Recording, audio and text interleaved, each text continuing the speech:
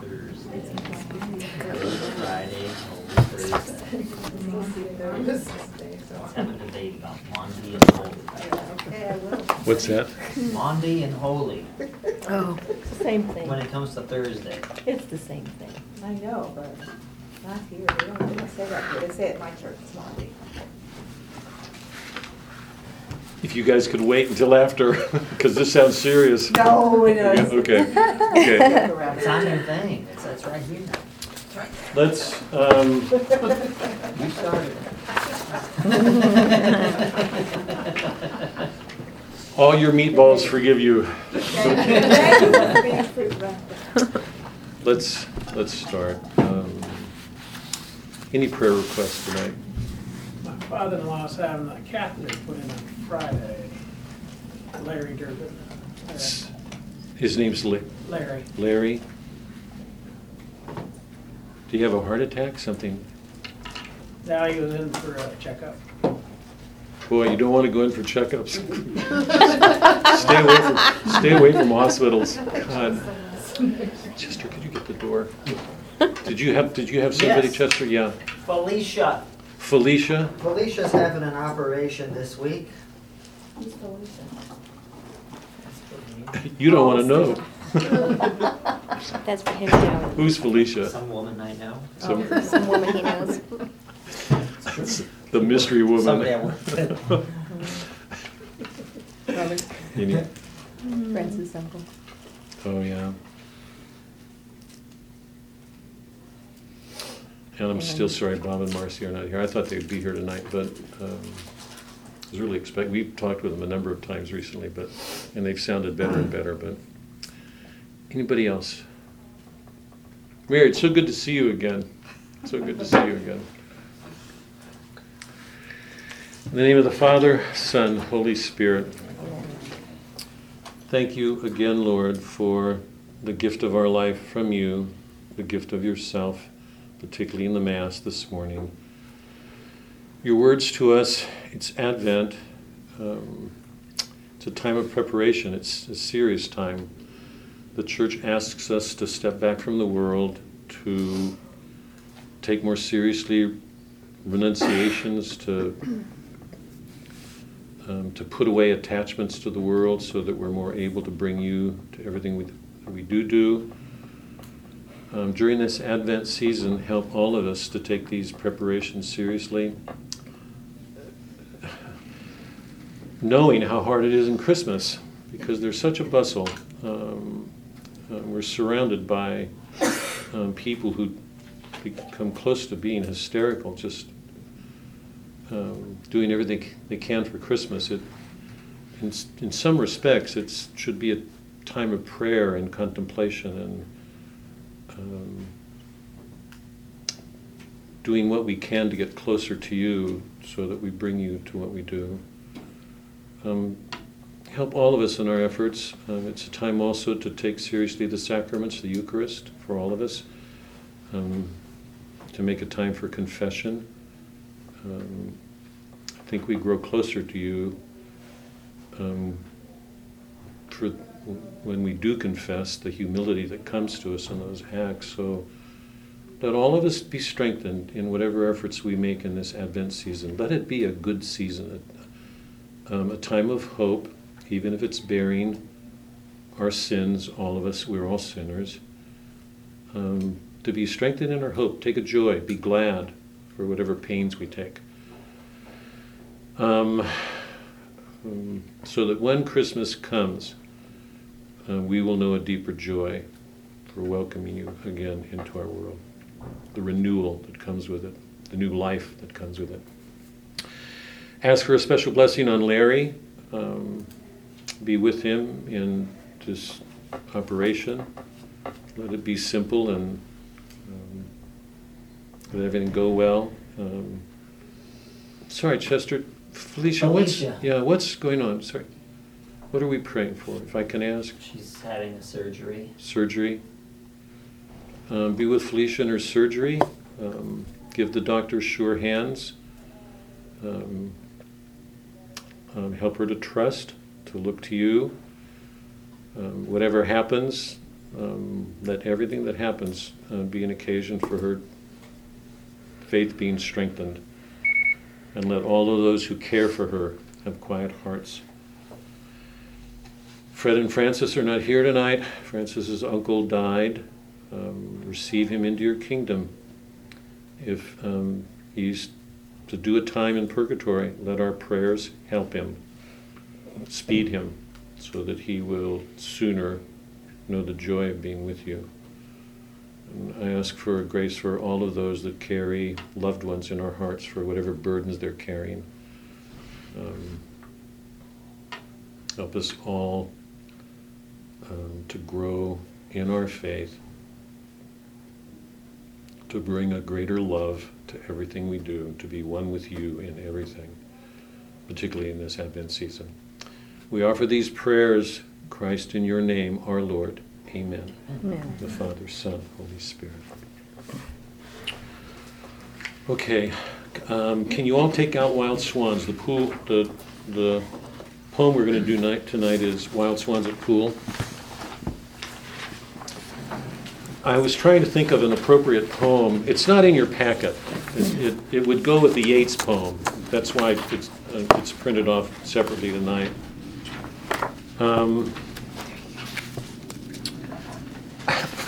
I think because of the work that I was doing, I was reminded of this poem, and I love this poem.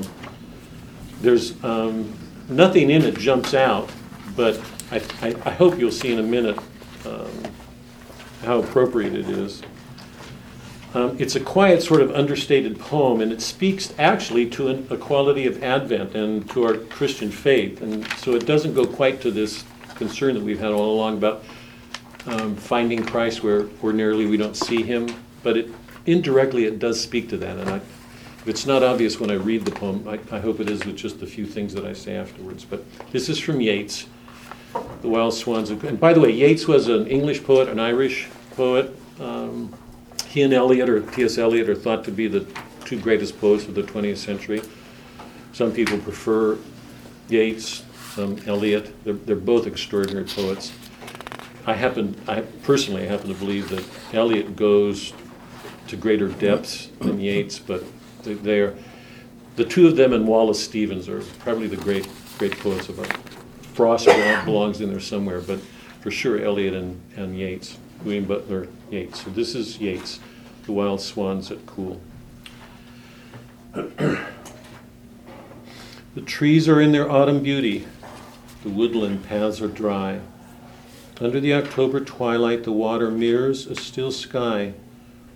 Upon the brimming water among the stones are 90 and 50 swans. The 19th autumn has come upon me since I first made my count.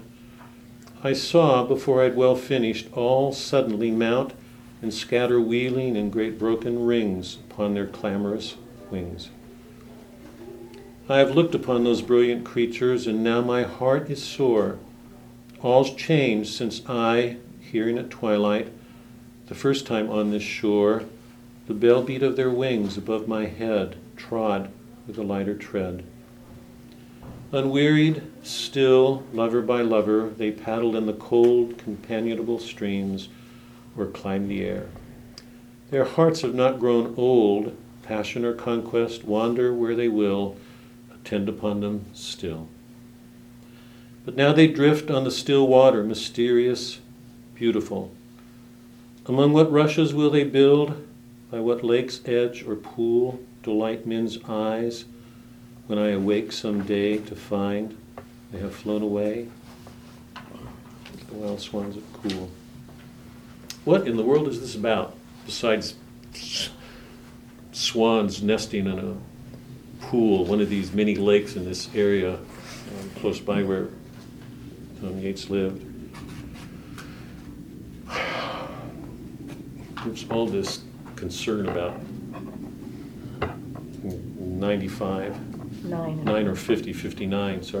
59 swans. What season is it? Autumn. What time of the day? Twilight. Twilight. How's the water described? Brimming. How many swans? 59. How many autumns? 19. 19. What do all those things say?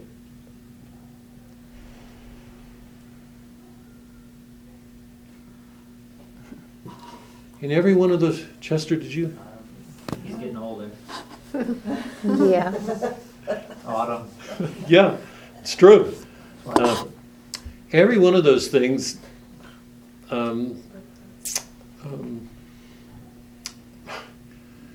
have to do with a condition that's about to complete itself. They're all close to a completion. Yeah, autumn, twilight of the evening, the brimming waters, the 59 swans, the night. Every one of them is close to a full number, a whole number. Yeah, something about to happen, and yet, when you read it, Yeats is describing all of these things that are reaching a perfection, a completion, and he comes to a point where he knows he will never be there. He won't see it. Unwearied still, lover by lover, they paddle, companionable, their hearts have not grown old, passion or conquest. All these great things going on in the world. What's imaged in swans parallels what's imaged in men. We do all these great things. How often in our world do we find the completion that all of us long for? It doesn't happen. Rarely, if at all.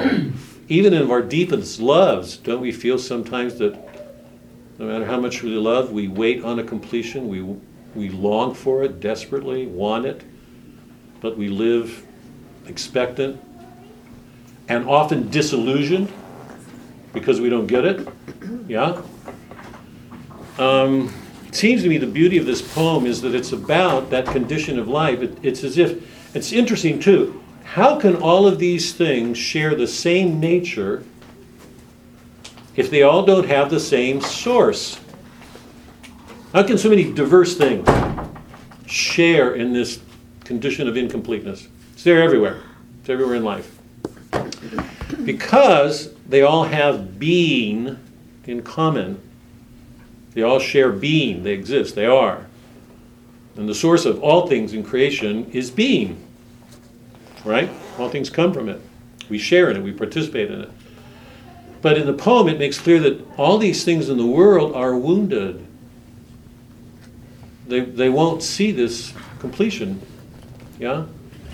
But now they drift on the picture this. This man is contemplating the beauty of these things. Swans are beautiful creatures. You all know that if you've seen them. Stunning birds. On a pool, because a pool is a pastoral world. It's peaceful, it's quiet, it's serene. Even in itself, it suggests perfection.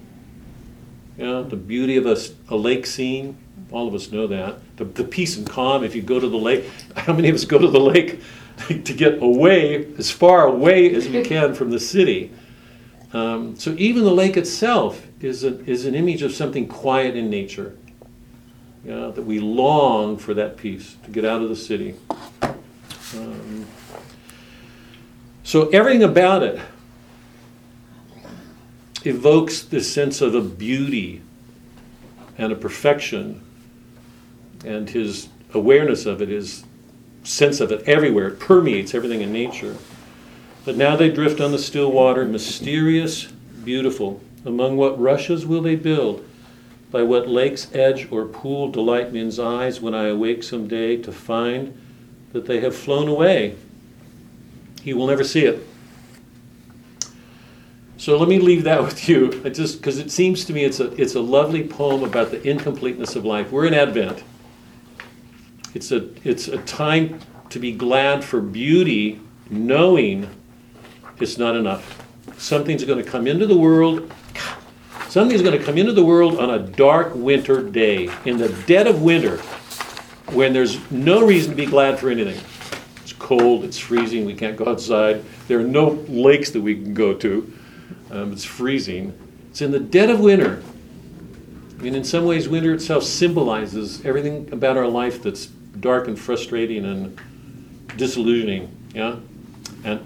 And in this time, in the depth of winter, comes our God and offers for a moment a completeness. and calls us to another condition where it will go on forever. But here, at least in Wild Swans of Poole, we got a beautiful poem about how our everything about our life suggests perfection. It will just, be, but not yet, not now. Okay? Sorry. I thought, despite all that you're saying, the one item that caught my eyes was their hearts have not grown old. So all this perfection, this imperfection is happening. They won't see the end, but yet their hearts haven't grown old. Yeah, but it's interesting too that condition applies for animals because they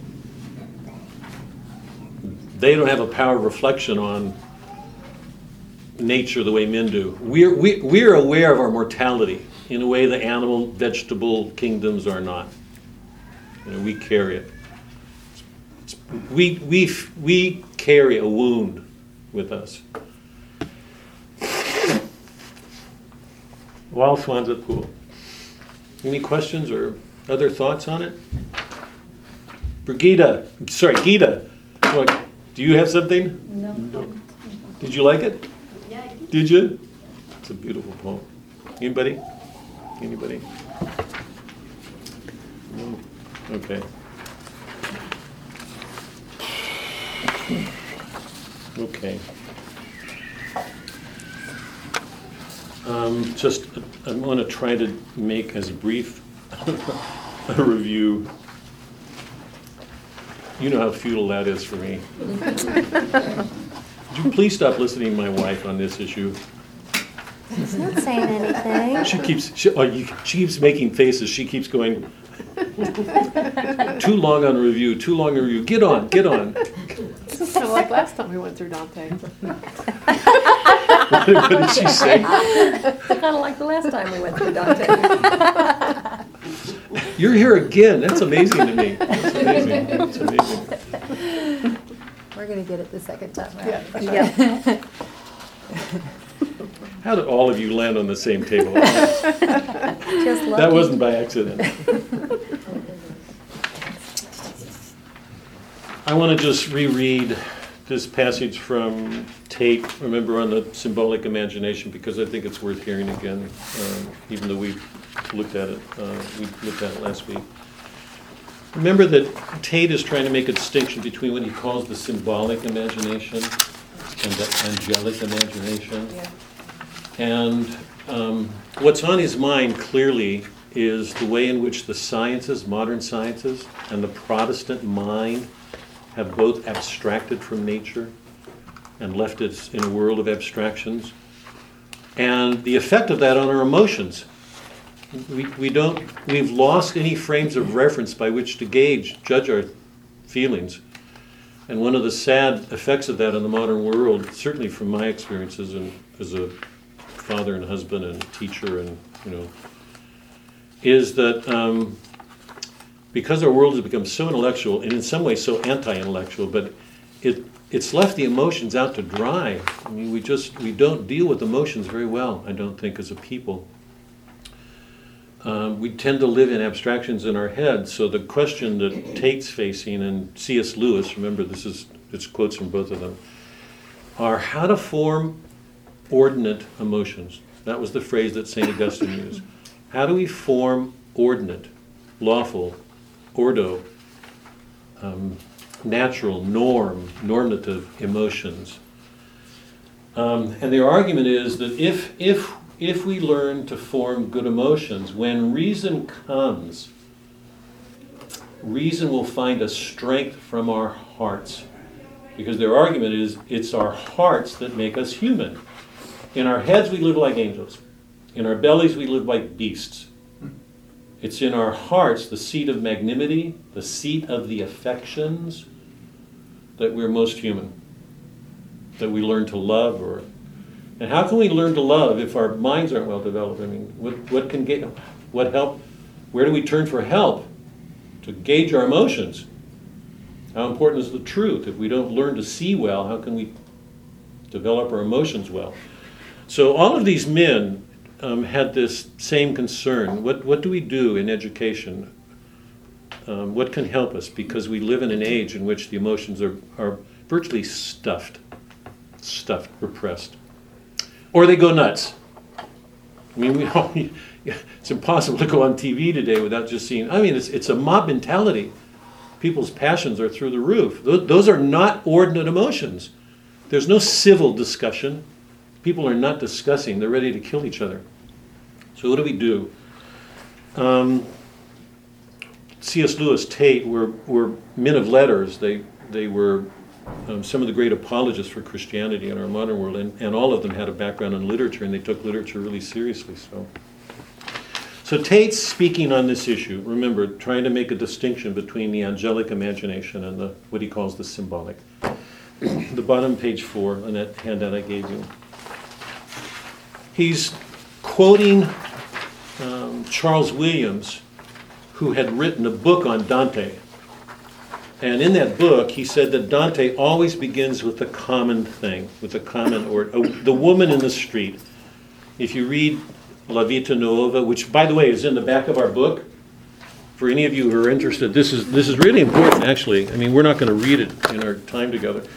But in the back of our collection, we've got Dante's La Vita Nuova, the new life. It's Dante's poem that he was inspired to write when he saw Beatrice. He didn't marry Beatrice. He married another woman, but he never stopped loving Beatrice all of his life. Because in Beatrice, he saw an image of the Trinity. He looked at her and he saw. It was luminous, clear.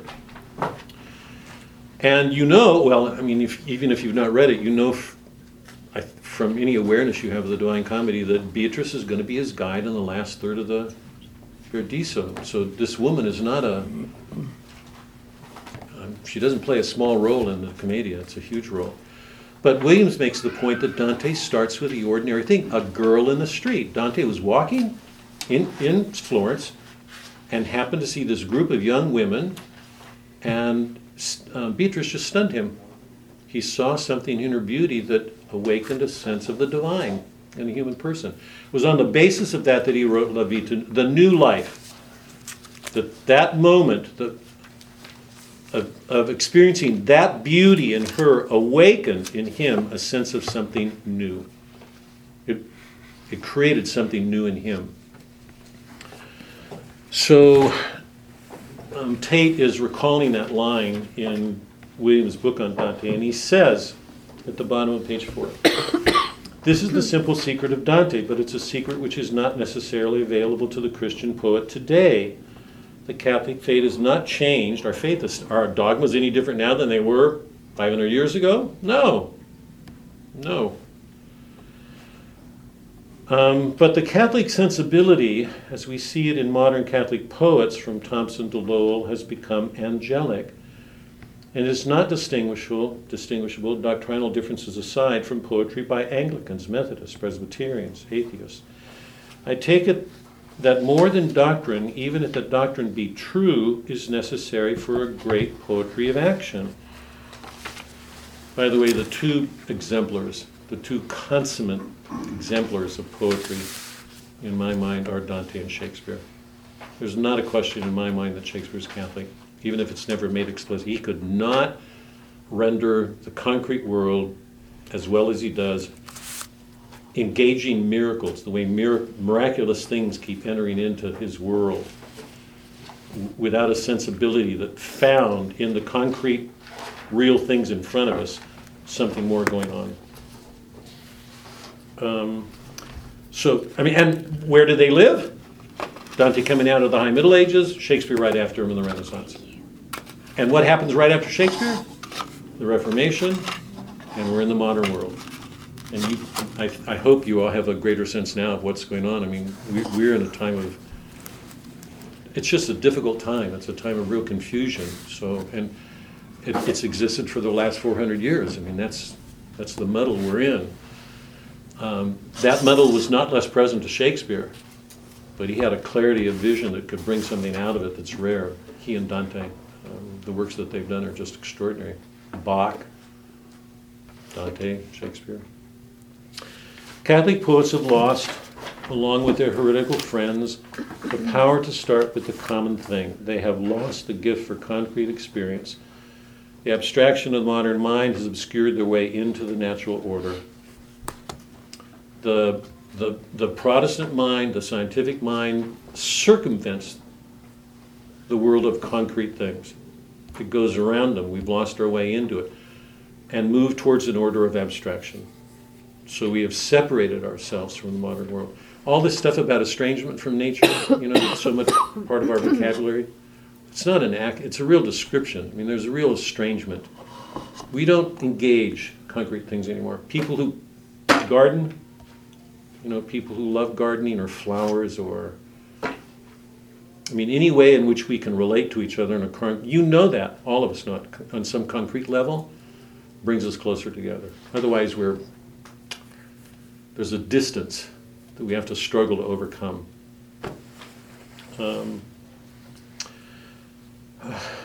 So go down, page 5.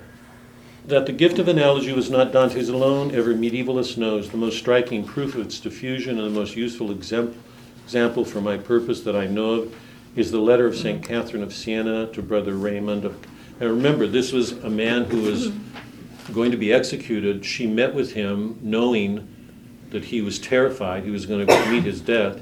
He's facing an execution. And it was a moment of trying to help strengthen him in his faith. And she knew, and he knew, that he was going to lose his life.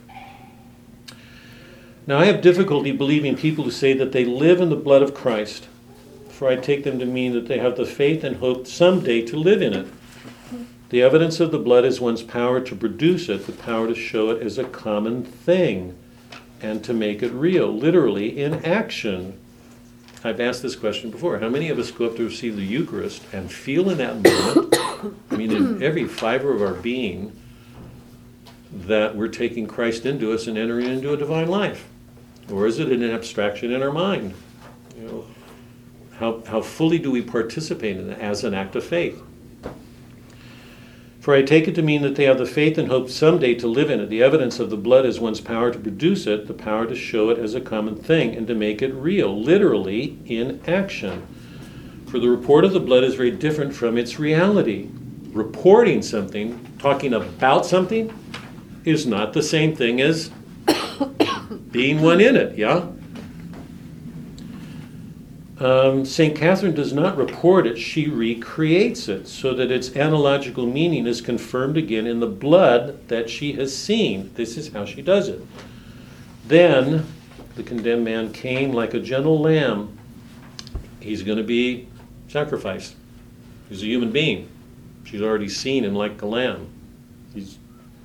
She sees him one with Christ. And by the way, remember, he's being accused of something wrong. I don't know what the accusation is, but Was he guilty? I don't know. But at least there's some imputed guilt. We don't know. He may be guilty of something. I'm not sure. Does it matter? What matters is his faith at this moment. Seeing me, he began to smile and wanted me to make the sign of the cross. When he'd received the sign, I said, "Down to the bridle, my sweetest brother, for soon shalt thou be in the enduring life." He prostrated himself with great gentleness, and I stretched out his neck and bowed me down and recalled to him the blood of the Lamb. His lips said not except Jesus and Catherine. And so saying, I received his head in my hands, closing my eyes in the divine goodness and saying, I will. When he was at rest, my soul rested in peace and quiet, and in so great fragrance of blood that I could not bear to remove the blood which had fallen on me from him. I'm almost afraid to say, we've become people that put such value on manners. If you get messy, you want to clean the messiness up. She doesn't want to do that. Yeah, we would have that person committed to that. She's one with it. She wants to be in it, with it, in this moment. She's not going to tidy it. It is deeply shocking as all proximate incarnations of the Word are shocking, whether in Christ and the saints or in Dostoevsky, Joyce, James. I believe it was T.S. Eliot who made accessible again to an ignorant generation a common Christian insight when he said that people cannot bear very much reality. I take this to mean that only extraordinary courage and perhaps even genius can face the spiritual truth in its physical body. We have lost a sense of finding God in concrete experiences. That's been the whole purpose of our work, and for the last 2 years, to find in poets, to find in concrete, actual things Christ at work. So, okay, just a quick review of the differences, some of the important differences between the Protestant and Catholic sensibility. In terms of authority, I'm going to cover a number of categories here. In terms of authority,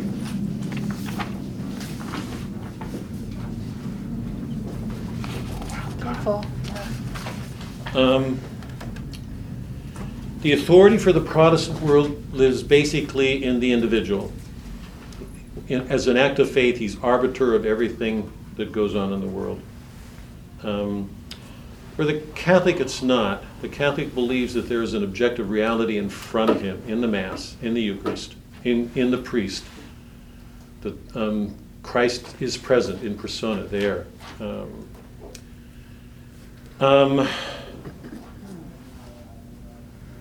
So the starting points are very different because faith is essential, basic to both of them.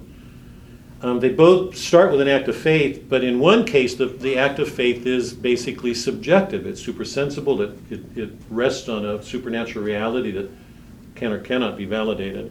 For the Catholic, it's an act of faith too, but the faith begins in a belief that Christ is present, objectively there. So the rituals are not just rituals; they're not external things. They're ceremonies in which Christ is actually taking a part. In the Eucharist, in confession, in marriage, all of the sacraments. The Protestant becomes arbiter of his world. The Catholic, in theory, is more docile. We're asked to be obedient, that's Christ to take seriously. There's something there we have to give our wills to. We can't just make the world what we want. So in one of them, the person makes the world what he wants. In the other, the person conforms to it. Truth, St. Thomas says, is the conformity of the mind with things. We're asked to conform our mind with things. We can't just make them what we will. With respect to ways of knowing, the second category. With respect to ways of knowing, the Protestant mind is angelic. It skips the world. It circumvents it.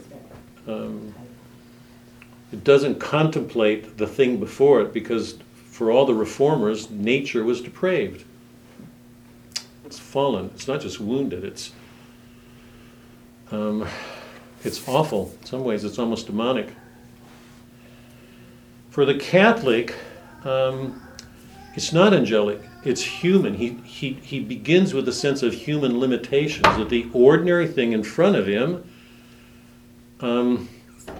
is his natural end. That's our nature. It's part of our nature. To love a 4-year-old girl when she pricks herself, to love a bird, to look at swans and find a beauty, whatever's in front of us.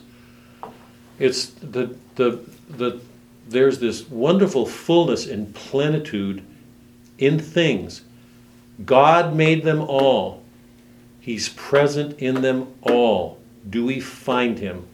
Or have we lost our way into the natural order? Are we going past them for the sake of abstractions in our heads? And by the way, just to reinforce this, particularly for both of these things, it's not just the Protestant mind. What begins in the 15th century.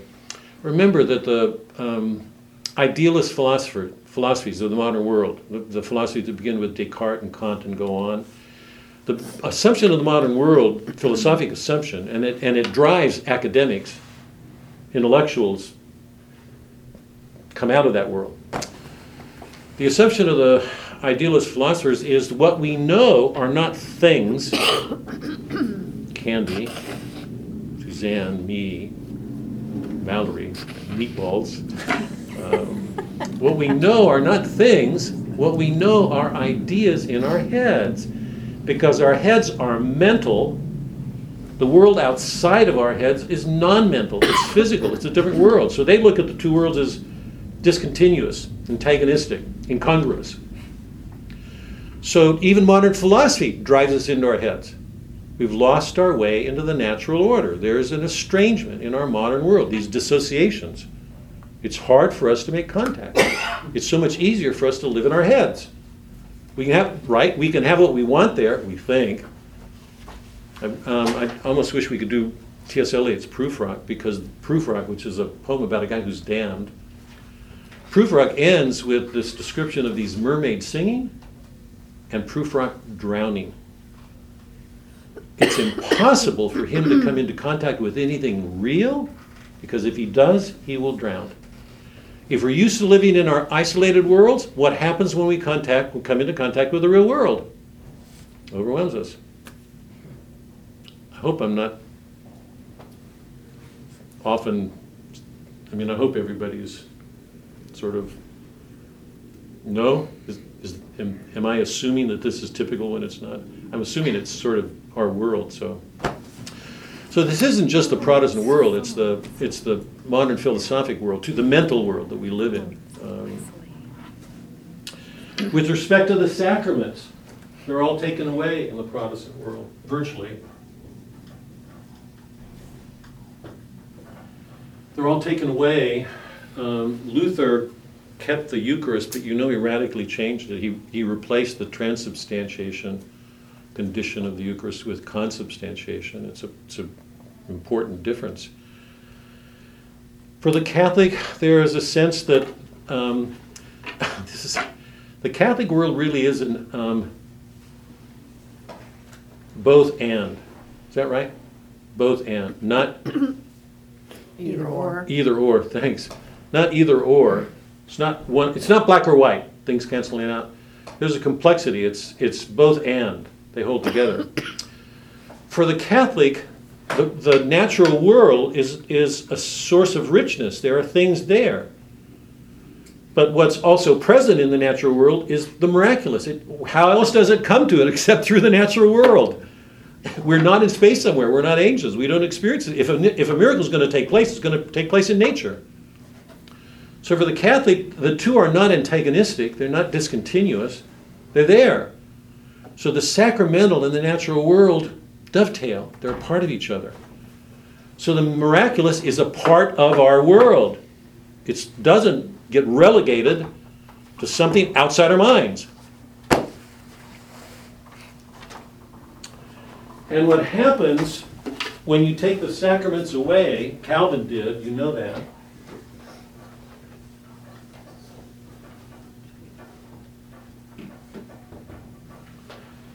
Take the sacraments away, and Christianity reduces itself to a moral code.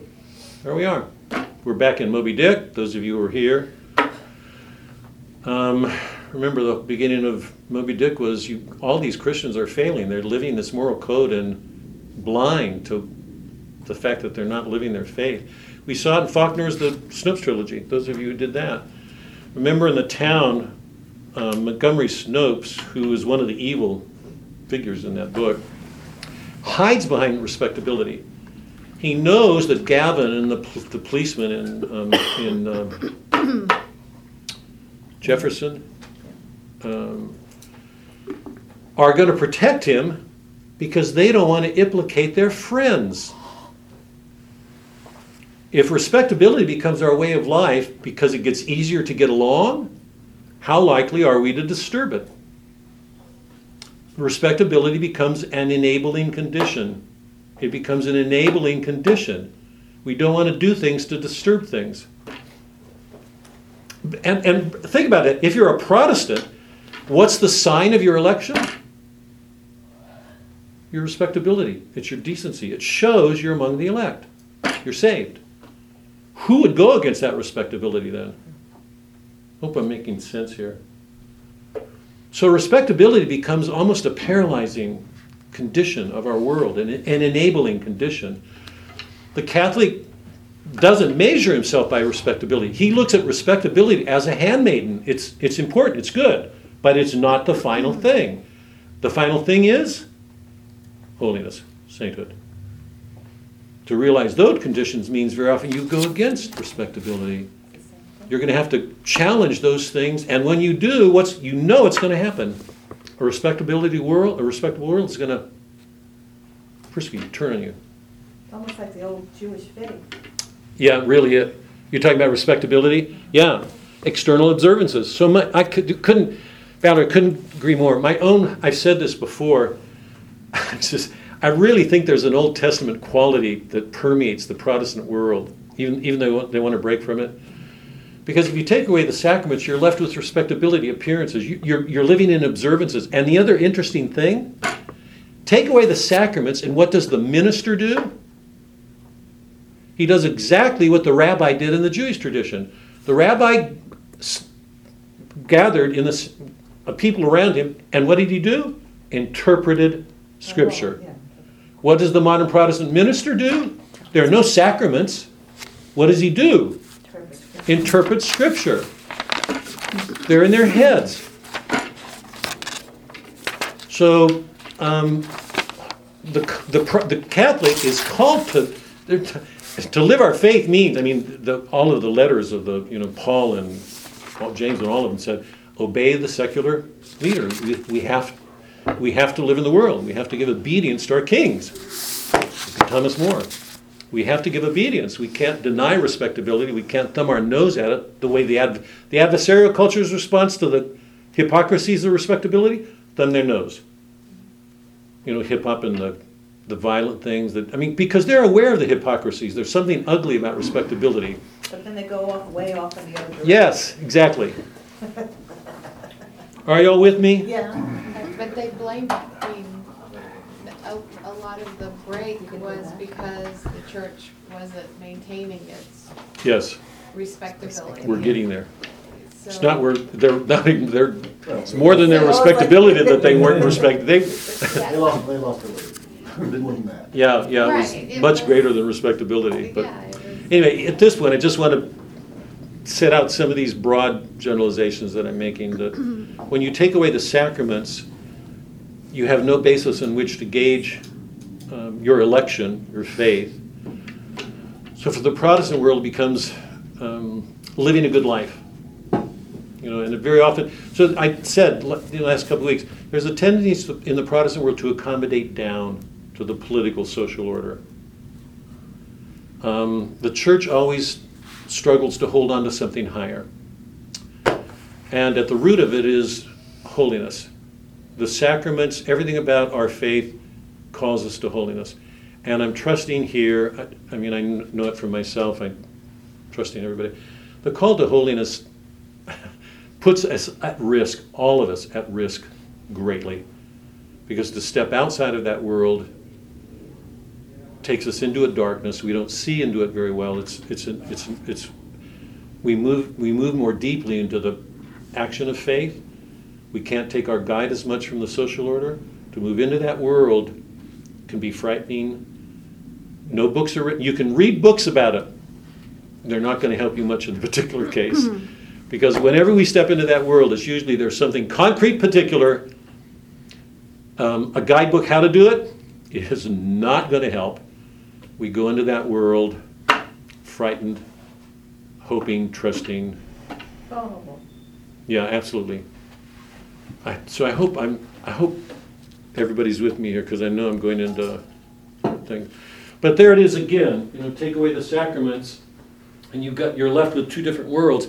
And one of the questions we should be asking ourselves in our world today: how well is the Catholic dealing with this, or does he hold himself in the respectable world and ignore his call to holiness? If you go to Mass during the week, it's not uncommon certainly for Father James to talk about the saints honored in that day, whatever the patron saint of that day, and you over and over and over and over again, it's the saint stepped out of that world, whatever he did. So the church holds up saints because they're the ones who lived holiness. Why else are they saints here? And infallibility, and I'm really glad you mentioned that last week. I just want to offer this thought. We've talked about that scene in Matthew in which Christ says, "Who do they say I am?" Remember? And Peter acknowledges, and Christ sees that Peter could not have done that on his own. It's an indication that the Holy Spirit's with him, God's with him. And Christ confirms it. And shortly after that gives him the keys. Why did Christ give Peter the keys to bind and loose? I'm not a theologian. God, I'm jumping into this world I'm talking about here. This is personally, to me, I don't think the church will get on me about this, I hope. I hope not. Because, God, if you think about it, Christ gave Peter the keys when he knew he was going to betray him. So it's not like he said, "This man is perfect." Because he's going to betray him. I believe that he did that. First of all, he gave it knowing what Peter would do, because he did know in advance. He told Peter about the crow. He saw it all. He knew it was going to happen. He did it because he wanted Peter to know who he really was, Peter himself. Because for Peter to be given that position, to think that he was better than he was, meant he would have failed. He had to come to know his failings as a man before he could take on that office. Because too many of us, when we get caught up with religious ideals, want to be these great, flawless figures. That's not the person who began our church. The person who began our church betrayed Christ. There's no way Christ didn't know that. And there was no way Christ could not have known the depths of the dangers, demonic, that Peter would have faced, or the church. Because he himself faced it. Okay? Christ was going to leave. He knew that. He knew he was going to leave. How could he leave his church here on earth without helping that church to prepare itself to deal with the depths of evils it was going to face? Let me put this differently, because we've got Paradise Lost behind it, although we shouldn't need it. If you put a demon, a demonic spirit, next to a human being, alone, who's going to win in that contest? Because they are infinitely wiser than we are. They see so much, play around with Satan, tempt Satan. Who's going to come out in that? Tempt Satan. That scares me. I've said to people, don't tempt Satan. Don't tempt some things. If you think you can go into a battle with Satan, guess who's going to win? I mean, that frightens me. Just terrifies me. What could Christ have done knowing he was going to leave the church to prepare it for the evil that it would have to deal with in the world, historically over time? No way. He gave Peter the keys because he knew without them he wouldn't have the authority to deal with what the church would deal with. Look at its history over centuries. By the way, people are going nuts about corruptions in our church, right, Dave? I shouldn't. This is going to sound glib. I don't mean it glib. Part of me laughs. The church has never, ever been without the worst kinds of corruptions. Ever in its history. Ever. We saw it in the Reformation. We're going to see it right now when I do the historical overview on Dante. Priests are selling out. Bishops are selling out. Priests are not ordaining, but commissioning. It's not the word I want, but they're conferring the office on bishops. So the kings and lords have control over the church. Dante's going to come into the church. Some of the greatest sins in hell are going to be simony, selling of church properties. So Dante's writing in the midst of a corruption that is at least as great as ours. So Christ knew that he was going to leave. There's no way our church, since it was in the hands of men, could have dealt with the depth of evil. Does that mean all the popes would have dealt with it virtuously? No. Take away infallibility. Now stop and think for a minute. Look at all the heresies in the early church. Arianism, Sabellian. They don't stop. I've gone over a couple. Last time we did Dante, I gave out a packet of heresies. If anybody wants it, let me know and I'll print another one off for those of you who are new. The church said Christ was man. He was God. He was, if a priest was in sin, the sacraments were invalid. It didn't stop. The challenges to the nature of Christ and the nature of the sacraments went on forever. It's at the center of the Reformation. We looked at it for a month when we were doing the historical background. Take away infallibility, what would happen to our church concerning the most important dogmas? Look what happened with the Reformation thinkers. Wycliffe, Luther, Calvin. They radically put them away, changed them. Infallibility speaks in the Word of God concerning those things most having to do with His nature. Take that away, what are humans going to do with it? Well, I mean, we've seen that. They never stop. They didn't stop in the Reformation. So with respect to all of these things, the church, in a sense, I wish I'd had the foresight to. There are some of these beautiful lines of Chesterton in Orthodoxy. I can't remember them, but he gives an image of the church like a chariot moving through time, trying to keep its balance. That every age presents it with different problems, and the church is always struggling to answer extremes everywhere. But it's this image of this amazing institution trying to hold on. And helping us who struggle in these ages when we're facing imbalances, because they're always peculiar, they're always different for each age. Looking for some help to do that. Is the church always right? I'm going to risk my neck here. I don't believe so. And I believe the church is very often slow, but I also know it has to be. Sometimes it seems a little bit behind. When I think about what it's facing, to me, it's so understandable. So those are some of the major concerns that we've been looking at that are brought to the surface in the Reformation when so many of those things are challenged. The authority of the church, the way we know, the nature of faith, the nature of the sacraments, why, all of those things. If what I'm saying is true and we're called to holiness, not respectability, if we're called to holiness, and I keep hearing Christ, unless you eat of my body, unless you drink, unless you do this, if we're called to holiness, is there any way we could help realize that condition without the help of the sacrament, without Him present in us? Speaking for myself, I'd say no. I'm saying that aware of how awful my own sins are.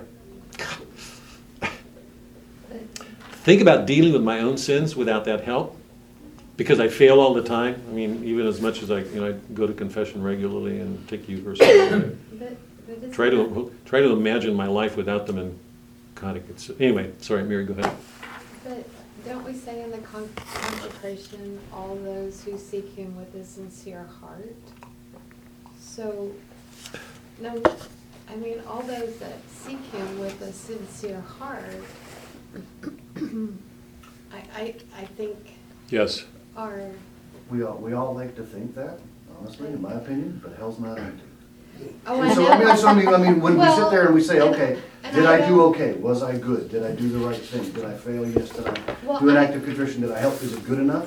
I'm saying know. that heaven isn't just full of Catholics, and hell isn't just full of Different Catholics. places. You know? Right. Different I'm just places saying for- that since Do we those, know? all the, well, I believe. I believe we do in some way. Let me answer that, because I was actually, that's my conclusion. But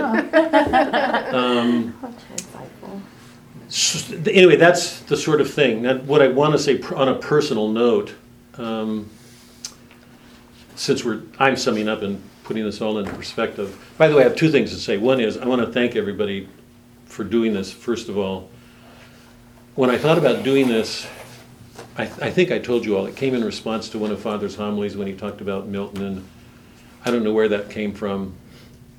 Maybe the Spirit. I'm a little bit nervous about claiming those things, but I went into this with huge reservations.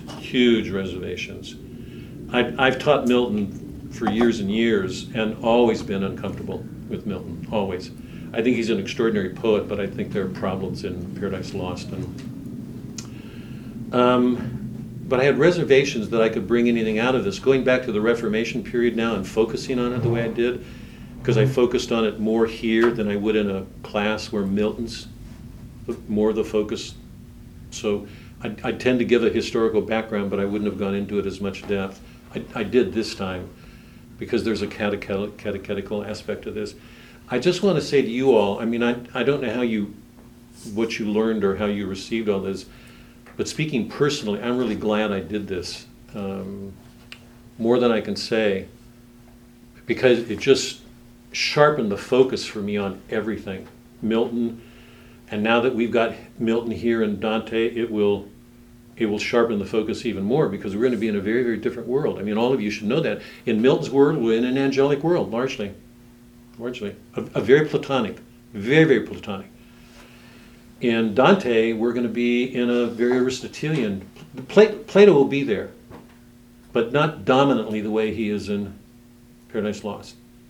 So we have an opportunity to experience concretely what our faith is about, not just in a catechetic, not in terms of abstractions in a catechism class, but concretely in things we've looked at. And that, for me, is a real value. So I just want to thank everybody for that. The second thing is, it goes to Mark's point and Mary's, and it's this. I've tried really to be very, very careful. I'm not sure that I've done a good job. I've tried. In all of the present, I was aware of how delicate an issue is. Valerie's Anglican, I believe. Is that right? Yeah, well, Episcopal is from the Episcopal, Anglican yeah, tradition. yeah. Yes. I cannot tell you how much I admire her. That I admire her that much. It's scary because I would hate to lose her meatballs. If I ever did anything to chase her away. No, you haven't offended me. To me, the important thing is I've always had a separation of there's an earthly church and there's a heavenly church. Anyway, I personally have a lot of admiration that you have been through this. Anyway, in my presentation, what I've tried to do is present the two worlds as objectively as I could, not making personal judgments, because it wasn't my place. I mean, what I wanted to do was set out objectively what I believe are objective differences between the two faiths. Because if we know them, we're in a better way to go out into our world and live them and enter into discussion, an intelligent discussion, with somebody who doesn't understand them. And I want to just take that one step farther. The second commandment is, don't use God's name in vain. I think I've gone over this before in class. I don't believe that means don't swear. Every time I say that, I want to cuss just in class to shock everybody, but it doesn't mean don't swear. It means don't speak for God. It's not our place to decide who's in hell or who's not. And I've said this before. I believe that there are going to be a lot of Protestants for exactly the reason Mary was, because they have so completely dedicated their lives to Christ. Christ says, he says that himself. If you believe in me, you'll. I think that's a little bit too simplistic, because he'll say, in addition to faith, Paul says, you can have all the faith in the world if you don't love. Yeah. Christ says, repent, pick up your cross, follow me. Tonight I call you my friends. You have this new commandment to love. To love as he does means going to a cross. It doesn't mean adjusting the world so that it's convenient to us and love the way we want because it's convenient. It's going to mean at some point we're going to have to love when it's not convenient at all. So we live in a tortured world, I just do not believe in the depths of my heart that the Protestants who take their faith seriously and who live it are going to be separated from Christ. And I don't believe that all Catholics, by virtue of being Catholic, are going to see him. But what I do believe, in accord with everything we've been doing, is that there is a greater fullness in the Catholic Church, And if we live it, what we take into the next life will be a greater fullness. So that if you take two Catholics, let me put this to rest. If you put two Catholics, and one of them has lived his life less completely than another, and they go into heaven, that the one who's lived it more fully will carry that fullness with him. It will be in his glory. They will both be there equally. They're both present. But carrying something from the life. I mean, I'm assuming, I hope everybody will pray for me. I'm saying that very seriously. If I get to heaven, I will be so glad to talk with St. Thomas or Peter or Shakespeare or Dante, the people who have so influenced me. There's no way I can think about talking with St. Thomas and wondering if I'm being facetious, wondering if he will understand me, because his mind is so infinitely greater than my own. That's got to show in his presence, however he will be. His lights will be greater than mine, because he brought so much more of Christ to the world. So I believe that anybody who believes in Christ, if he dedicates his life, will see him. Everybody, I don't know, but that's why I did you that circle thing where I tried to show that there are degrees of completeness to this, and they matter. By the way, Dante will say this. Dante will say the same thing. When we get to the middle of heaven, the Paradiso, Justinian, the level of justice, will come to Dante and show Dante that Gregory and other saints went back to the pagan world after Christ came, resurrected people and took them back so that they would see the resurrection. Because here's the thing to remember. Is there a past and a future for God?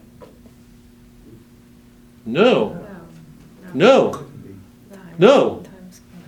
So he's not bound. And one of the difficulties we keep tripping over is, because we live with the past, present, and future, we think the past is settled. I mean, I've been saying, from those of you who've been with me from the beginning, that's not true even for us if we had eyes. One of my arguments from the beginning is, if you read the epic poets, you cannot read an epic poet without seeing every poet carries his predecessor with him and transforms him as he goes. They're picking up the past and change it. My belief as a parent, we carry our parents with them, with all their faults, doing everything we can to redeem them as we go. Because if we just leave them there, condemning them, hating them, whatever we do, we're missing something. The past is never dead, not in our faith. So if God isn't bound by the past, who says he can't pick up pagans who lived before, because they happen to live before Christ and they're going to be punished for that? That's not our God. So we're left with mysteries. Did you say you just didn't speak for God? Yeah, but not ex-cathedra, or what, I'm not in that condition, philosophically, or anyway. You follow. I just we have to make an allowance for some mystery. There's lots we don't know, but our faith is, the more we know God, the more His love opens to us, the harder it will be to make black-white judgments in anything we do. Does that mean we never make them? Yeah, we do. And I think it's important. That is, I think it's important to say there is a heaven and a hell. That's a black-white. There is right and wrong. Yes, there is a black-white. Yes, there is a right and wrong. But we have to be careful in the way we make our judgments concerned, because we can be very often wrong in the way we make our judgment. I know everybody knows that. So, okay, enough.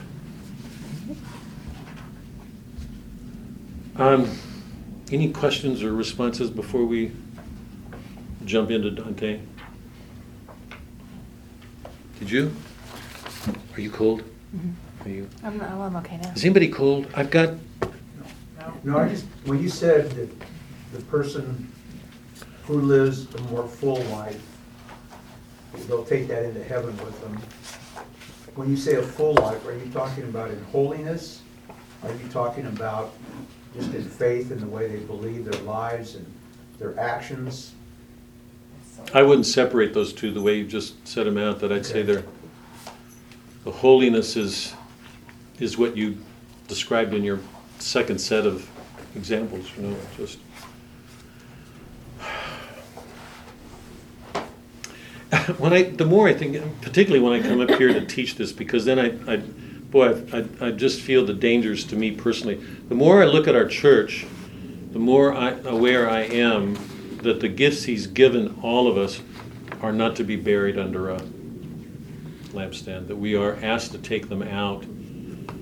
And remember what he did with the guy with the talents, the one guy who came back and, he's there with people gnashing their teeth. I mean, we're given a love, supposed to live it. So the more we know about our faith, the greater the dangers we face, I think, for ourselves. I'll understand if anybody wants to leave right now.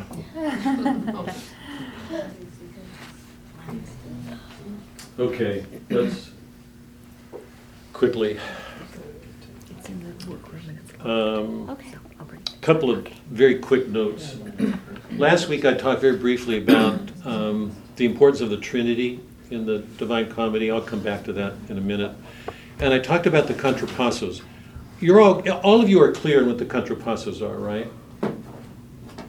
Anybody not? Please tell me. Okay, Mary? Yeah, sorry.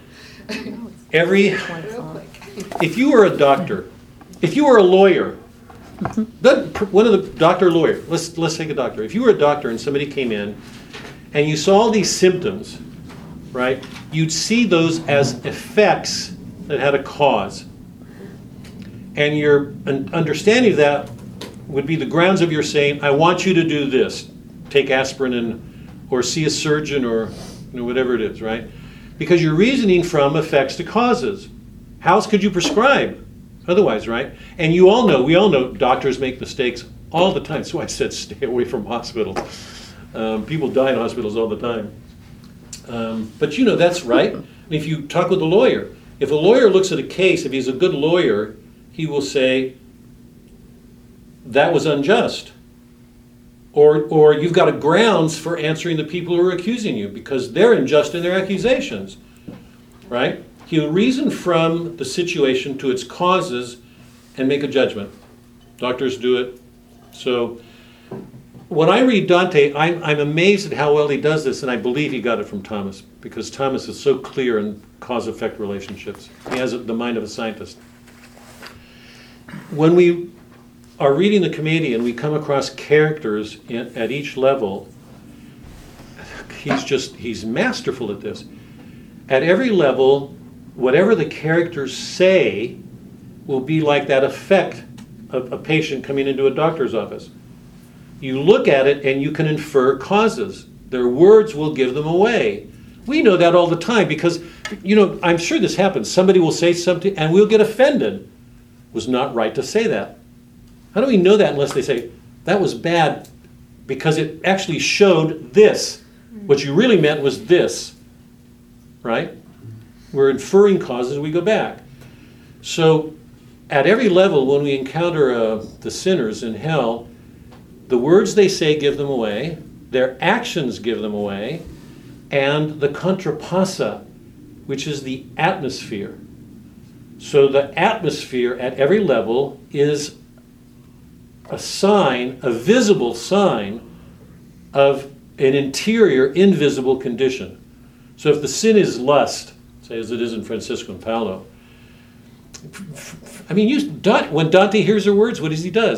He passes out. That is really interesting. How good a reader is he at that point? Not a good reader at all. He's too overcome by pity. I'm not kidding. He's too overcome by pity. He's so touched, so moved by her that he passes out. So what we know is those words can deceive. The question I asked you is, what do we learn about her from those words? I tried to give that example where her use of love, the way it twists in on itself. You can almost see her soul turning in, twisting to justify, to make somebody feel sorry for her. The winds buffeting them out.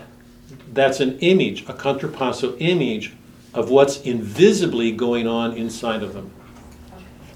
So, I mean, if you go to a doctor to learn about the causes of medical problems in our life, you want to deal with spiritual problems, read the Divine Comedy. Because there's not a level you can read where you don't see exactly what the symptoms are of a spiritual disorder that's invisible inside of our souls.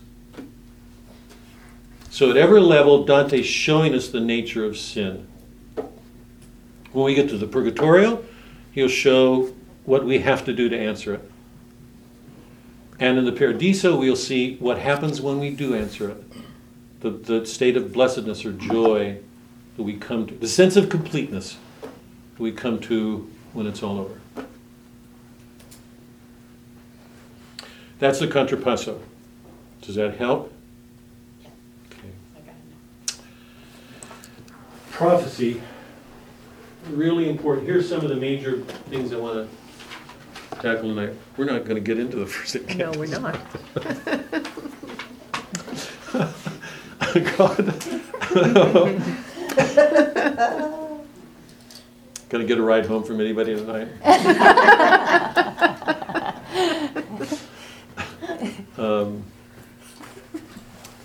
Prophecy.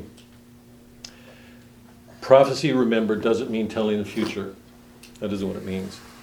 Most of the prophets in the Old Testament were rejected and persecuted because they told the Jews things they didn't want to hear. They spoke the truth. So prophecy, in biblical terms, generally means God is calling somebody out to show people something about themselves they don't want to see. That's why people didn't like them, because we don't like being criticized. We want to keep doing what we want to do. So prophecy, one aspect of prophecy is that God believed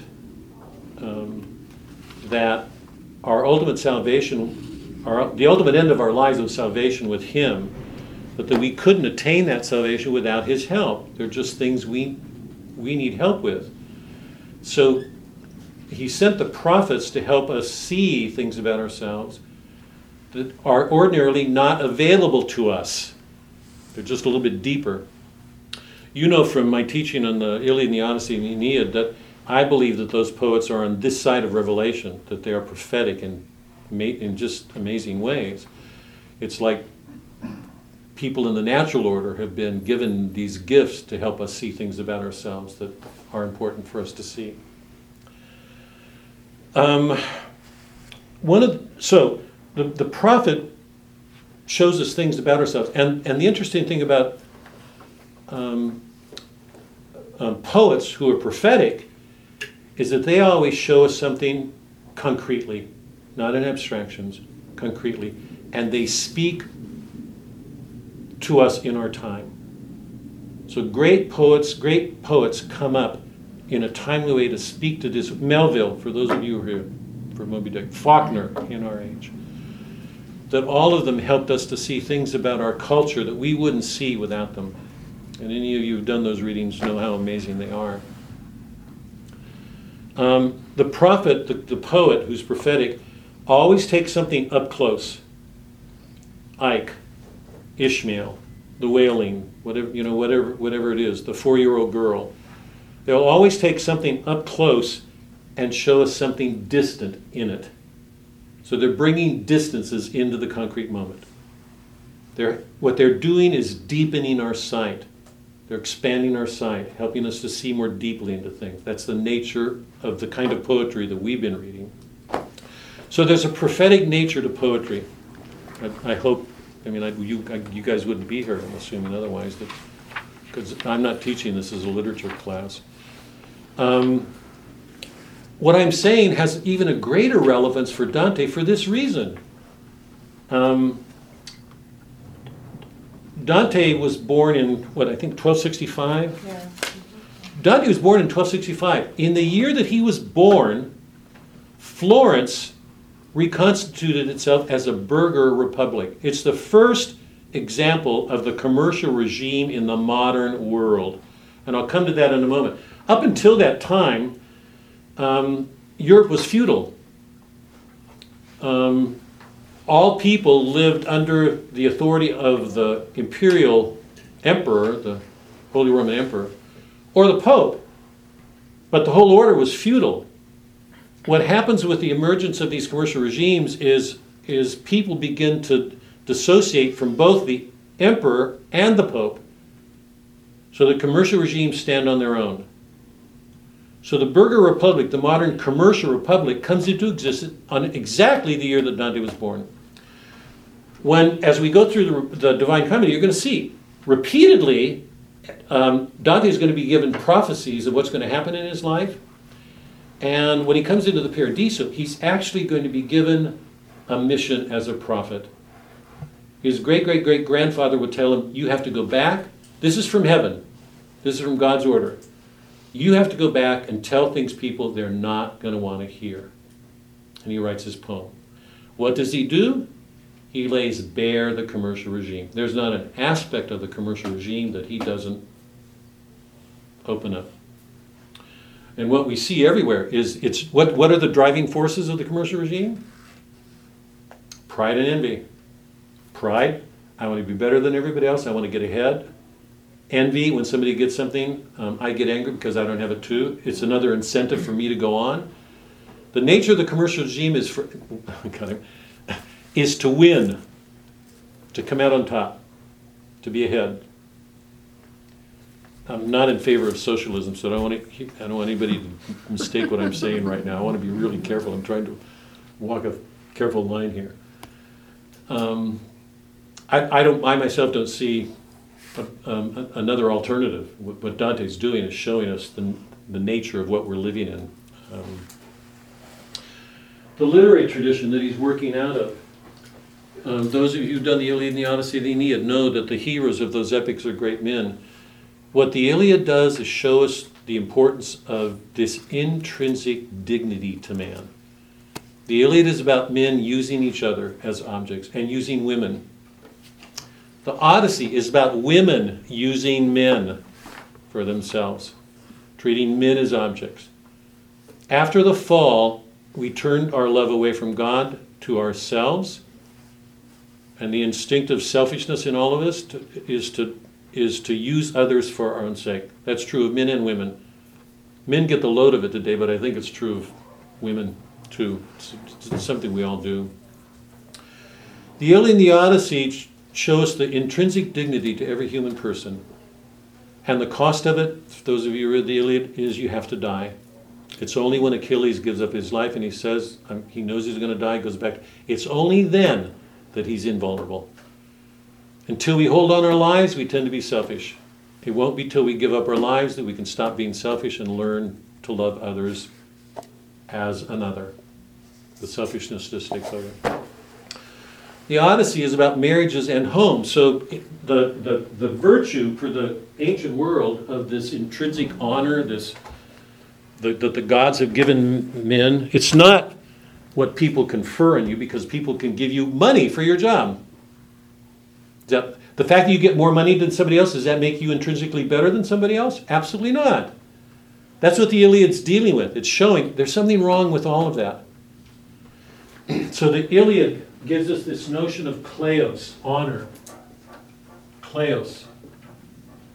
It's conferred by the god. When Achilles said, in the ninth book, when he goes, Agamemnon sends all the embassy to bribe Achilles back into the war, and he says, I don't want all these gifts. These gifts mean nothing to me. I think I'm already honored in Zeus's ordinance. He's come to see, he stepped out of that world. There it is, that respectable world. He stepped out of it. And once he did, he began to see something else. I think I'm already honored in Zeus's ordinance. that the gods have conferred something on him that man never can. So this notion of kleos, this intrinsic dignity to the human person, the Iliad. The Odyssey is this notion of nostos. What's nostos in Greek? Home, from which we get nostalgia. Nostos, it's about Odysseus' homecoming. If you read the Odyssey, you know that there are these marriages in the beginning. Nestors and Menelaus, and they're wounded, they're full of wounds. It takes Odysseus almost 19 years to get home, and he can't get home until he faces all these metaphysical realities at sea. And it's only because of what he learns there that he can come home to have a different relationship with his wife than the other men have. And for those of you who haven't read it, for the 9.5 years that Odysseus is at sea, 9 of those years are spent under the control of a woman. Calypso has him for 8 years, Circe for 9. He's got to learn that there are things in women underneath the surface that he's got to learn to deal with, or he cannot come home.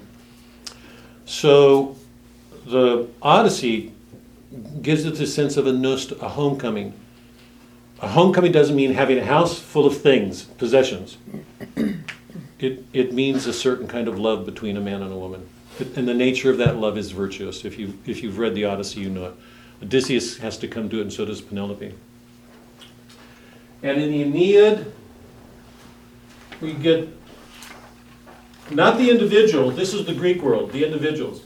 In the Roman world, we're given a sense of the common man, the importance of the common man, and Aeneas' great virtue is pietas, this love of the gods. And you know from the Aeneid that his great task is to found the city that will make it possible for human beings, whatever their background, to come together. Rome is called the eternal universal city. It will not die out. All the other cities that Aeneas visits are dying cities. They're all dying. He's going to found this city in which people can come together, whatever their background. The cost of it? Horrible. He is almost 9 years at sea, failing again and again and again to found the city. When he finally gets to Italy, he's almost overwhelmed by battles, fights, wars. Because how easily do people give up their racial identities? They don't. Is that changed? None at all. So Rome is an image of the universal city. It's this longing in man to be able to come together with people from different races and be one. So if you look at the ancient world, this intrinsic sense of honor, this home, the love between a man and a woman, and the city, this new kind of city, Dante's incorporating all of them. They're all there. Everyone, except he transforms them, because now the epic hero is not this great Achilles or great Odysseus or great Aeneas who are overcoming these great wars.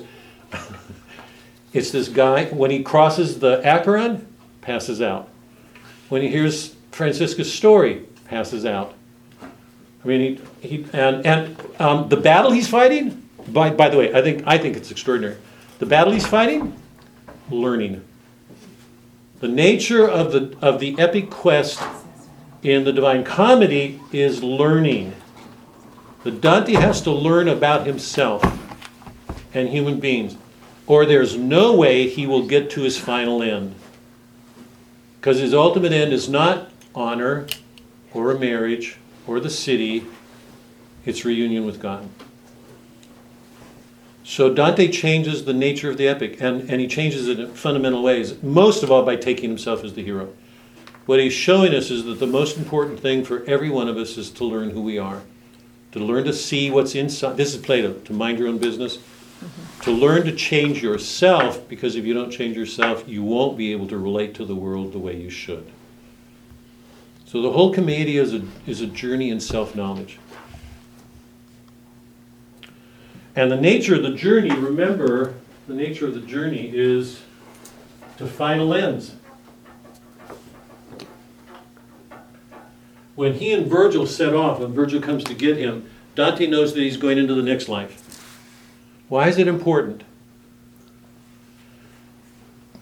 Because, like a doctor, I mean, going back to Mir's question about the contrapunto, we go to a doctor to have him look at our symptoms to cure the causes, to get to the cause. We read the Divine Comedy and we see this nature of sin, what produced this sin, and look at its cause to answer it. So Dante's showing us is that we can't do that very well until we see ourselves. How do we see ourselves? We can't see ourselves very well until we know our final ends. How will we know the ultimate effect of lust until we see it in its final state? Or gluttony, or sloth, or... So his journey is into final ends. You want to know the nature of something? Look at what it's going to be in eternity. Because there you're going to see it for what it is. Right? Because here it can be so often disguised. You know that. When we go to a doctor, doctors often misread. Often misread. Dante's showing us what the final ends are, categorically, so that we will have no mistakes about what we're doing. Hell is a frightening place. It means looking at those things inside of us that, if we're looking at it seriously, they're not easy to take. Okay, let me... God. I'm going to hold off the historical background again, but let's take a look at some of the things in the Divine Comedy. I'll start the historical background next week when we pick up.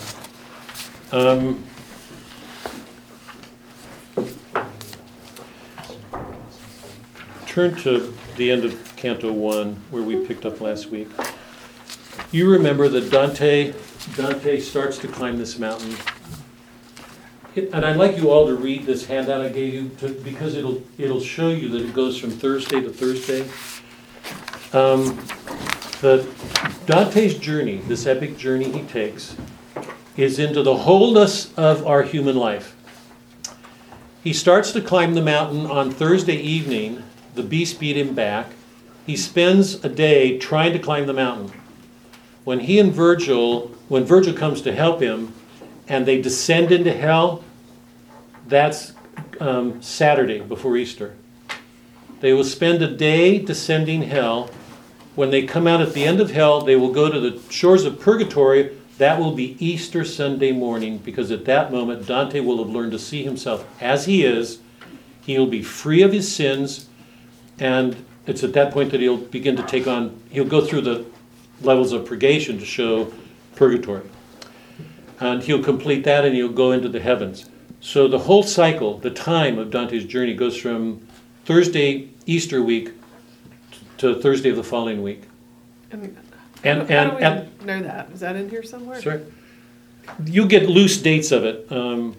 There's a couple of dates. We'll see. Actually, I've got some of them, Karen, on the handout I gave you. Okay. So in Canto 1, the beginning of Purgatory, when Dante comes to the shore, that's Easter morning. In one sense, what he's doing is celebrating a new life. Now, can I tell you, this is really important. This is a story. But what it's showing is that Dante's going through the church calendar, and it's reaching a point of a climax. When the story begins, he's 35 years old. He's in the middle of his life. We'll learn later that he's on the way to being damned. It's only because of the help that he gets from heaven, Mary, Lucia, Beatrice, Virgil, and you know how important Virgil's going to be. It's only because he gets help from them that he can make this, that he can learn the things that he needs to know about himself. When he does, he will be a much more complete person. The person that starts to, or put it this way, remember, the book starts with Dante wanting to climb the mountain. In Purgatory, he will actually now climb that mountain. But the person who begins to climb that mountain knows himself better than he did when he began, because he sees the real nature of the sins that he carries. Okay? Take a look in Canto 2 in the beginning. The day was fading and the darkening air was releasing all the creatures on earth from their daily tasks, and I, one man alone, was making ready to endure the battle of the journey and the pity it involved, which my memory unerring shall now retrace. O Muses, O high genius, help me now. O memory that wrote down what I saw, here your true excellence shall be revealed. Now this is crucial. How do all the epics, the ancient epics, start? The Iliad. Sing, Muse, the anger of Achilles the son. The Odyssey. Sing, Muse, the man of many ways. the Aeneid, sing muse, the fugitive on his journeys. Every epic begins with an appeal to a muse to help tell the story. How does this begin? With the actual human being in the world, in the midst of things. And it's only now, when we're into the story, that he makes an appeal for the gods' help. So once again, Dante's taking the common thing, the thing right in front of us. What's the most common thing to any of our lives? Ourselves. Ourselves. It's here that Virgil tells Dante the story of the women coming to get him. It's interesting. All of the divine figures are women. The one male figure is Virgil, and it's Virgil who will be his guide. That's an interesting fact, I think. I'm sure that that women seem closer to these things than men, and yet on the earth the men. I'll leave that for you to do what you want with it, but I think that's important. On page 13, end of Canto 2. Let us start, for both our wills join now are one. You are my guide, you are my Lord and teacher. These were my words to him. When he moved, I entered on that deep and rugged road. Now remember too, before we get to that point where he sets off, it's a deep and rugged road. It's going to be a hard journey. When they start their journey on page 9, from this journey you celebrate in verse, Aeneas learned those things that were to bring victory for him and for Rome, the papal seat. Virgil's saying, Aeneas had to go on a journey like this. That later the chosen vessel Paul ascended to bring back confirmation of that faith, which is the first step on salvation's road. But why am I to go? Who allows me to? I am not Aeneas, I am not Paul. Neither I nor any man would think me worthy. Well, Dante's demurring. He wants nothing to do with this journey because it's too hard. Virgil's words to him is, stop being a coward and pick yourself up and let's go. So this is one of the earlier scoldings that Dante receives from Virgil. But through the poem, he will continue to call Virgil his father, his guide. I wish we had the Italian because it would sound different in Italian. Huh? No, but you might, I'd be glad if you looked up those words to get the translation of things like father and, page 14, Canto 3. They come to the gates of Dis. I am the way into the doleful city. I am the way into eternal grief.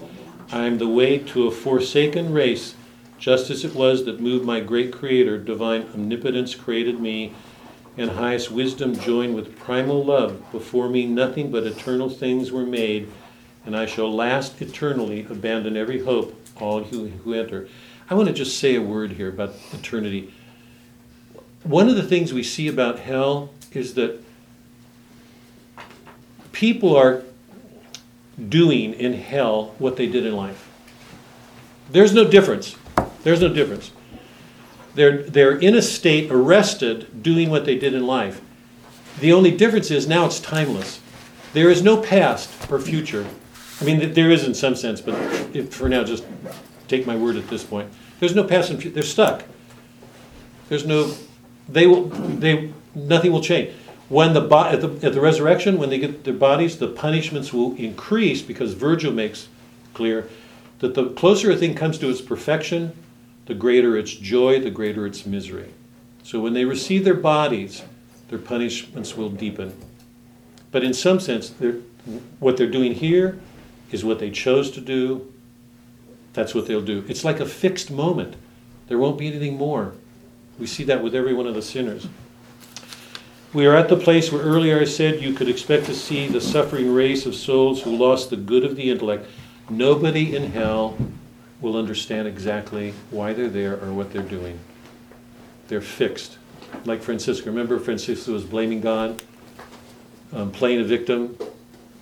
That's her state. That will define her.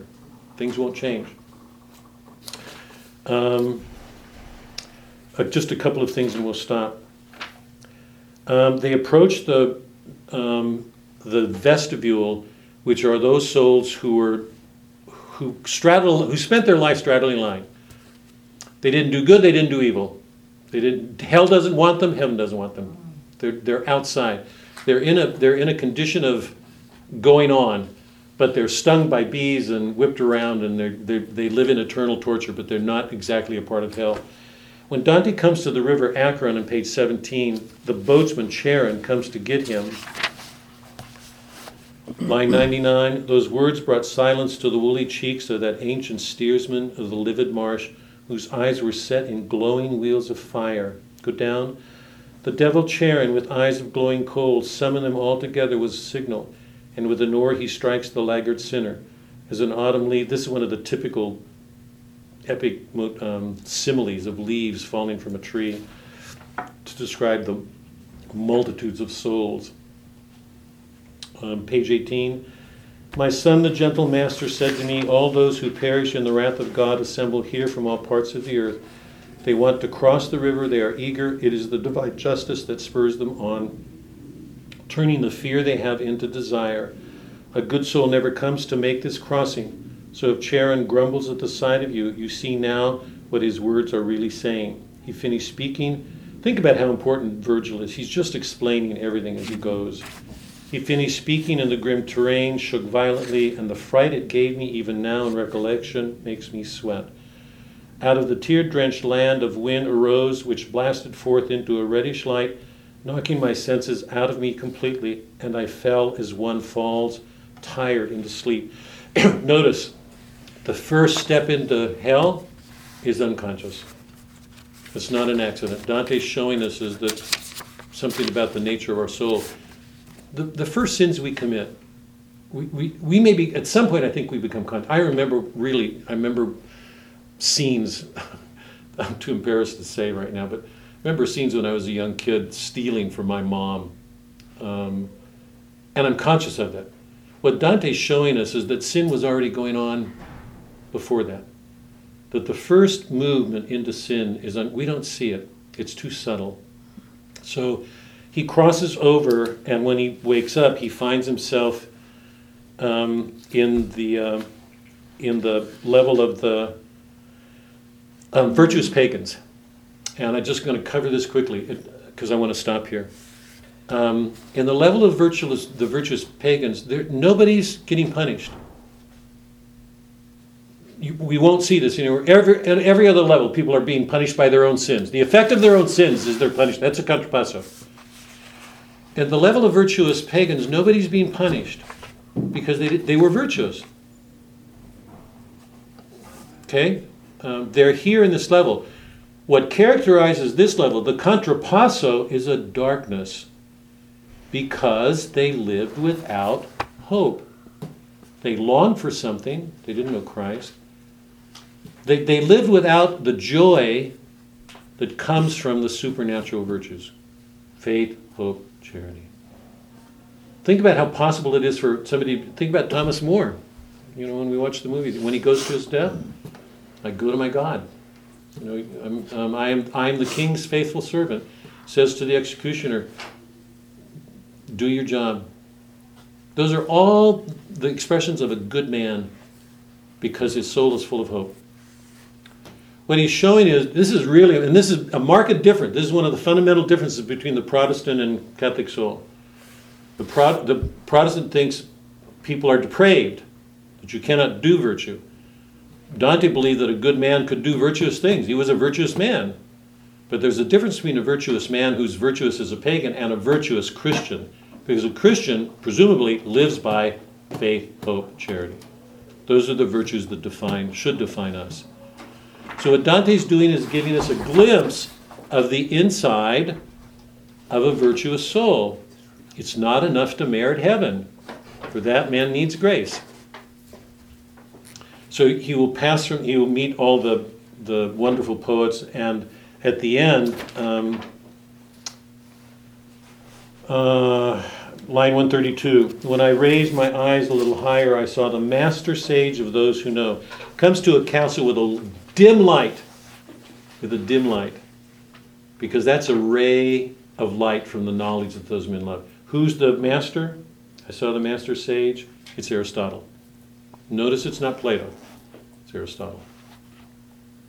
So Dante will see the virtuous pagans, the condition of that world, and he'll go into the next one, which is the one that we started with last week, which is with Francisca and Paolo and lust. And Oh, yeah, right. then we're on our way. Okay. That's in number 5. So every level has its contrapasso. Remember, the handout sheet I gave you describes Dante's method, the allegorical method.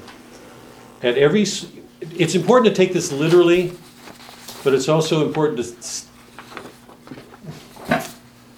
we can't minimize the literal level, but it's really important to always be aware of the allegorical level, the other meaning. Every one of these scenes is giving us a visible image of an invisible reality. So the darkness here among the pagans is an image of the darkness of the soul when you live without hope. These are good men. Homer was a good man. So is Virgil. This is Virgil's place. This is where Beatrice came to get him here. They're not being punished because they didn't sin. I mean, but they didn't have hope. Okay. And I'm going to anticipate a question. It goes to what Mary's question earlier. I'm sorry Mark is not here, but I'll ask it later. I won't do it now. Virgil's going to take Dante down hell, up purgatory. And then when he gets to the height of purgatory, he's going to have to go back here. Why does Dante do that? Because Virgil is such a good man. Dante could not have made this journey without him. Allegorically, what is he saying? I want to leave it there. But is everybody understanding that? Because these are good men. They didn't have faith, hope, and charity. There's a light missing, a hope and a gladness, or a belief. They're good men. They're here. Virgil will return here. Is that fair? How do we understand that? I don't want to deal with that now, but when we get there, I'm going to raise that question. Just keep this in your mind because we know he's coming back here. Okay. Historical overview beginning the next time we meet, and then we'll move more rapidly through the Comedian.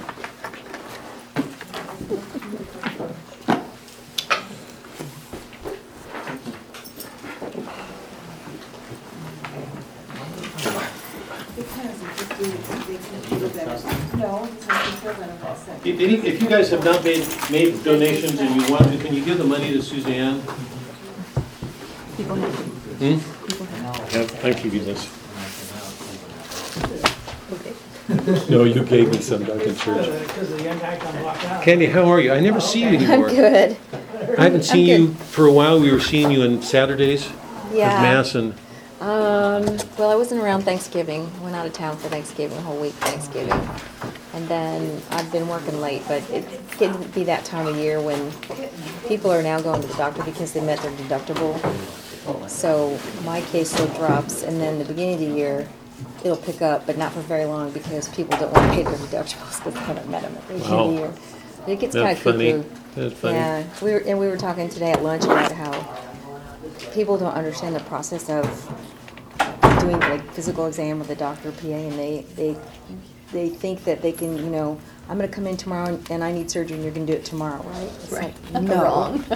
You should have started in October, Yeah, so it's a weird time. Help yourself.